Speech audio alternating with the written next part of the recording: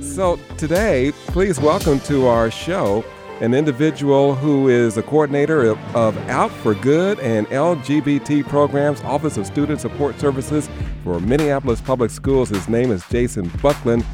Good morning, Jason, and welcome. Good morning. Good morning. It's so good to be with you both today. Glad you're here, and happy Pride Month. Hey, thank you. Thank you so much. Normally I get to come and be on the show with you this time of the year, but it's been a couple years. Yeah, I know. And so glad to be back. Yeah, you used to be one of our best friends here, you know? I know. You have 8 friends, and now you have 7. Right. You bring us these magazines, and Yep. I especially like the weaving class. All right. What, hair weave? Oh. We'll have to talk about that one off the air. Here you go.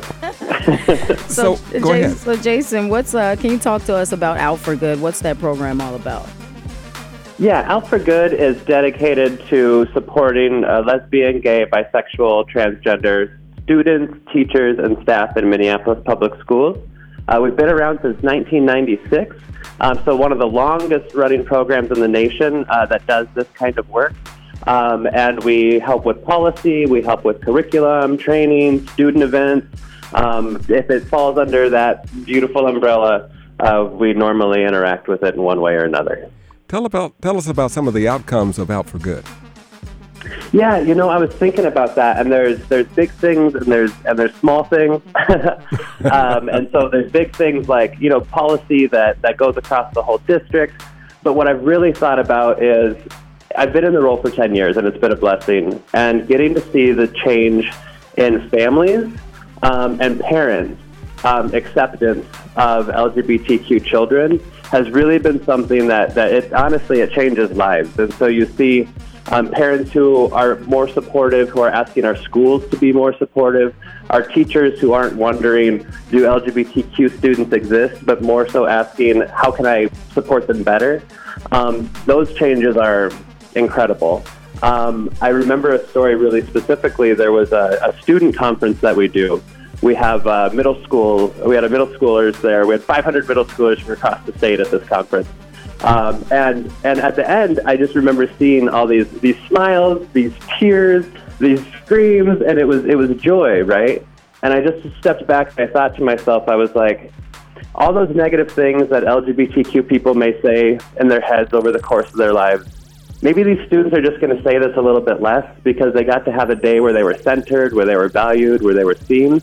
And that's stuff we can do every day that shouldn't take a special field trip, but it's stuff that we can do every day for each other and with each other, right?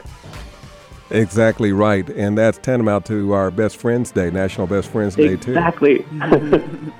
So what kind of resources, Jason, are available directly to the staff and the families and the students as well? Yeah, and so we work with, again, different events, different opportunities. We have a lot of beautiful, wonderful community partners in the Twin Cities. So sometimes people are looking for mental health resources or just community connections.